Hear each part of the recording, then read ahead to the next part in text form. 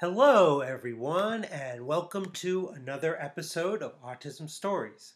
I'm your host, Doug Bletcher, the founder of Autism Personal Coach. Autistic people are the true experts of the autistic experience, and Autism Stories is where we interview autistic people to learn from their stories, experiences, and get their advice. If you'd like to be notified about each week's episode of Autism Stories, we suggest you subscribe on your favorite podcast listening platform.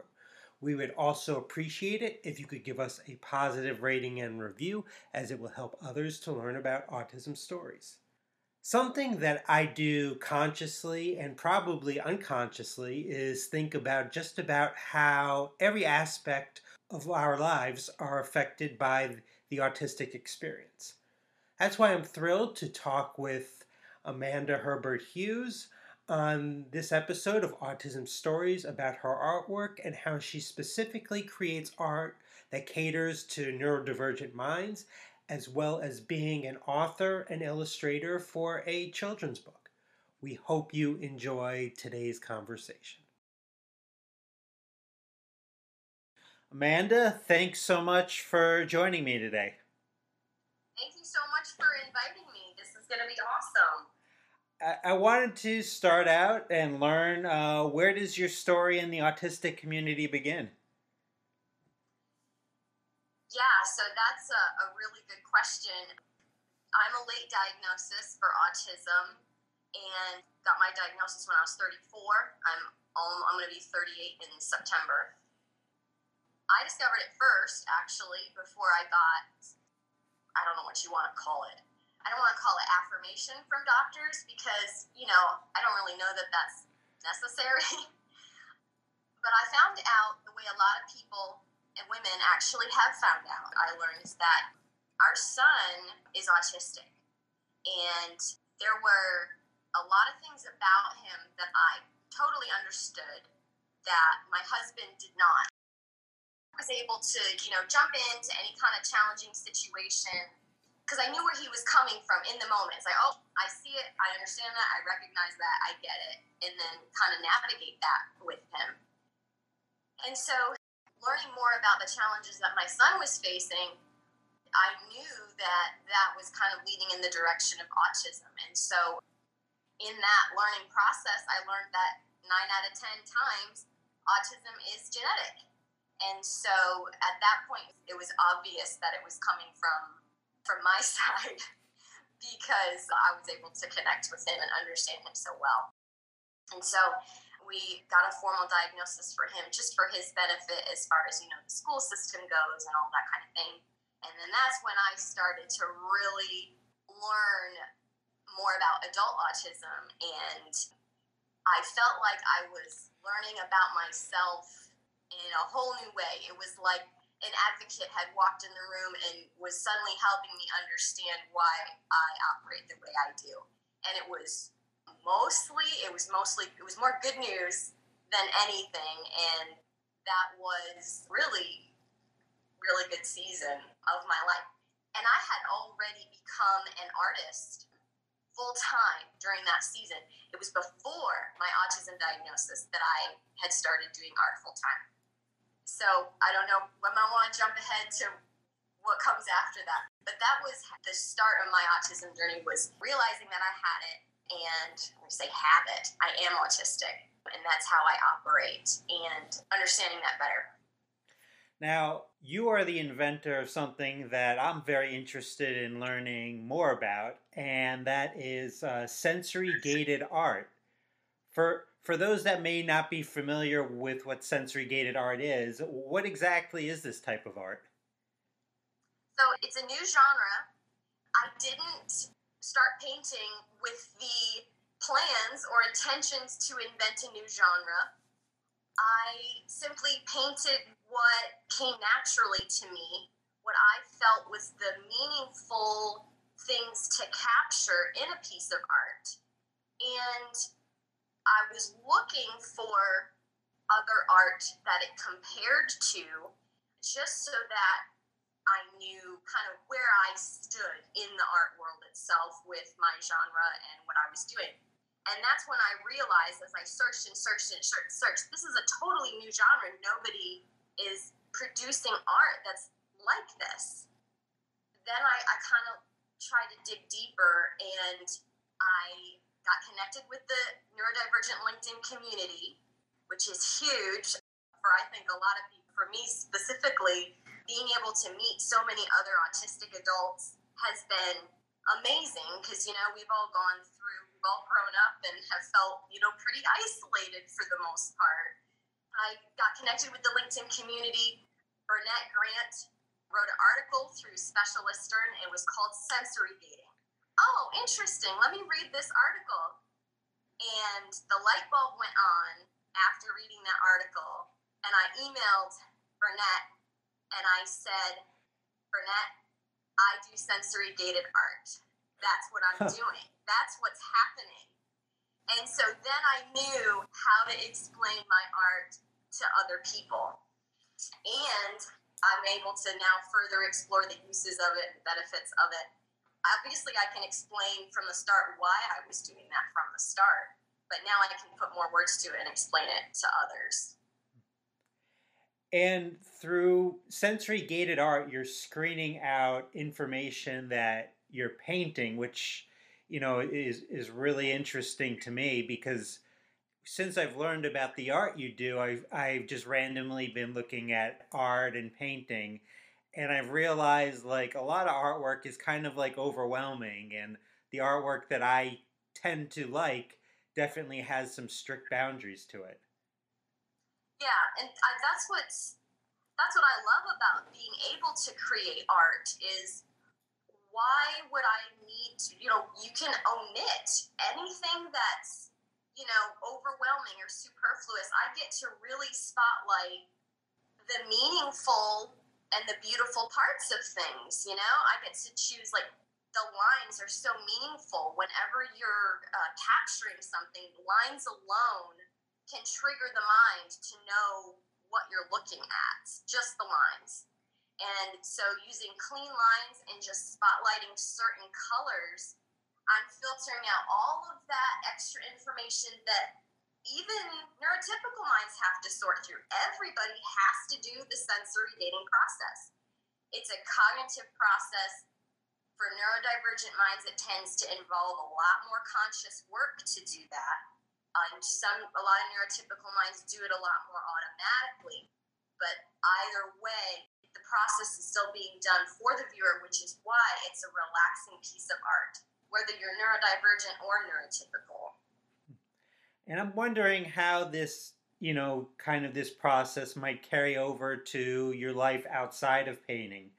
If in general it's helped you to screen out sensory information when you're out and about in the community, or maybe even at home, to maybe reduce some of your sensory overwhelm. That's a really good point. I think the only time that I consciously say, okay, I'm going to look at this visual thing and I'm going to sensory gate it, is only when I'm thinking about painting it. Normally, I just probably go out in the world and just kind of white knuckle it through everything. All of the, when we say sensory overwhelm, we're talking about information that we're taking in through all five senses all at once.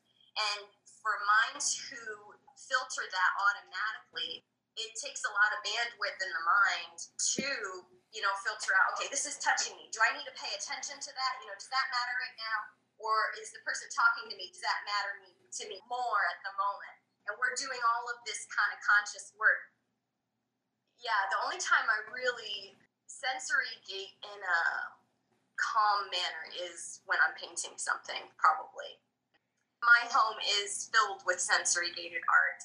My home is a more controlled environment. I like to reduce clutter. I don't have a lot of stuff on the floors. And then on top of that, all my art throughout my house is sensory gated art. So from my understanding, textures seem to be a really important part of the art that you create. Why is there such an emphasis on that for you, Amanda? Yeah, so there's a follower on my Facebook page, actually, that pinpointed this really well the other day. they said, doesn't everyone have basically a certain capacity for overwhelm? Like some of my paintings have lots of lines in them, and some of them have very few lines in them. So the question is, even in those varying degrees, how can it all be beneficial for, neurodivergent minds or whatever? And so that is really where the texture comes in.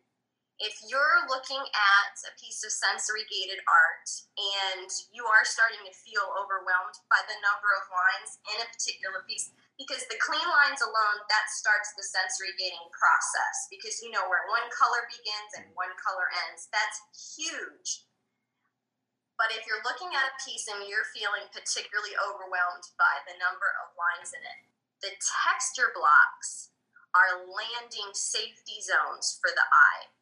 You may find that your eye will naturally catch, if you may be moving around the piece, okay, this is interesting, this is some information, then you catch a texture block.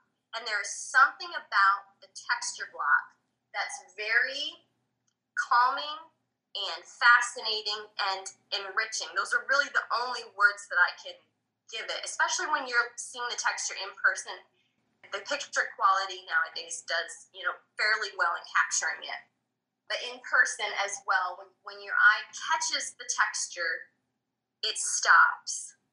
And you know how like when we were kids and everybody was playing tag, there was like a tree that was like the safety zone. And it was like, you're in the game, it's exciting, it's fun, but you need a break. So you go to the safety zone. And that's really what the texture does in these paintings. And the safety zone isn't boring. The texture is fascinating, and it even invites you to just explore it with your fingertips even, which I allow people to do unless a piece has been already purchased by someone. Then I'll say, no, I can't let you touch someone else's art. But I have a lot of pieces that I do like to invite people to even explore the texture with their fingertips. And how do you kind of decide like which textures you're going to use on which piece? That's a good question. I tend to use just kind of two different types of textures right now. They're both consistent. One's going to be with a smaller brush and it's going to be more of a finer texture, and the other texture would be a little bit broader with a bigger brush and kind of have these bigger dollops. I prefer the smaller, the fine detail, just because it kind of just makes it feel more formal and more thought out in the finer texture. When I finish the acrylic painting of the piece, that's when I will add the texture afterwards. And usually by that point in the painting, when all the acrylic base is done, I'll look at the piece, and that's when I guess you could say it speaks to me, or I'm just able to, I know my mind kind of sends me to like, that's where I want to see texture, that's where I want to see texture, that's where I want to see it. And then it ends up mapping a really harmonious pattern. Now, in following you on social media a little bit, it seems like you're preparing for an exhibit this coming October. Can you share a little bit about what you'll be displaying in the exhibit? Sure. So I'm developing that list as we speak. I really would like to prepare a lot of new pieces for that exhibit. My 2020 pieces, which are still considered early sensory gated art, because I started doing sensory gated art in 2019. That was when I produced the first piece. I think a lot of people are familiar with the 2020 pieces, and they're not as intricate as some of my newer ones. So we already have actually a piece that's been commissioned, is going to be generously on loan by the collector to be on display at the exhibit. It's Paris at Dusk. That can be viewed in my online art gallery, which is sensorygatedart.com. So that will be on display for people to see in person, which is awesome. I will have some pieces that I'm creating. I think they're 16 by 20 pieces. What I'm doing is, in order to help people kind of grasp this new genre, because there's going to be a lot of people at the gallery and exhibit that obviously have never even heard of me or sensory gated art. And what I've done is I'm creating some pieces that are sensory gated art versions of very famous paintings. And so far, I have done Monet's Water Lilies, and I have in progress Van Gogh's Starry Night right now. And that's been really, really fun to do. I feel like I'm actually hanging out with these artists. It's really neat because I'm going through, the process of, the components they put on the canvas. And I'm thinking about, if I were them in the moment and I had just put this down, I feel the same thing that they feel like, are people going to connect with this? Or like, is that the right spot? I just kind of feel like I'm going through those motions with them. Oddly enough, I don't feel that insecure when I'm doing pieces that come from my own mind. It's only when I'm copying somebody else's art. I shouldn't say copying because I'm not. What I'm doing is I'm translating it into my genre. So people can, see the original that they're familiar with and then see the sensory gated version and say, oh, okay, I kind of get what she's doing here, that kind of thing. Once I get a really firm list of all the pieces that'll be on the exhibit, I'll probably share them on my social media platforms so everyone can kind of ride along. Beyond being a talented artist, you've also authored and illustrated a children's book, Why Does Mommy Say No?, which I had the pleasure to read. And I thought it was cute, educational, and, we were talking about things that are visually calming. I thought like the artwork in the book certainly was. What made you kind of decide to write this book? Oh, thank you for those kind words. Yeah, I love being able to do those little calming, whimsical, childhood scenes. I really enjoy doing that. So I am a mom, obviously, but oddly enough, I did not write the manuscript for that book while I was a mom. I wrote that manuscript over 15 years ago when I was a nanny. And I was at a nannying job, and the little one was down for a nap, and the whole manuscript just came to me. And so I had my journal, I wrote it down, and looking back now, I can see how, let me sidestep a little bit. As an autistic person, I noticed that it seems that for neurotypical minds, there's things that are obvious to neurotypicals that aren't obvious to neurodivergent minds. And at the same time, there are things that are obvious to neurodivergent minds that are not obvious to neurotypical minds. And I think in that moment, I felt inspired to capture the conversation that wasn't being had between, little ones and the parents. It's easy for the parents to say no. They're healthy boundaries. The adults know that. They know why they're saying no. It's obvious to them. It's not obvious to those little developing minds. All they see is challenges and obstacles and frustration. And so this was a very logical bridge for that gap that I just saw it very plainly, and I wrote it down. And then I later illustrated it. And I think that's an important point that you kind of brought up in this book, and maybe you can expand on that. And in that, many autistics probably can relate to this, that so many times as kids or as adults we're told no without an explanation beyond that, which I know can be so infuriating. So maybe talk about the importance of explaining why mommy may say no, especially in relation to autistic and neurodivergent children.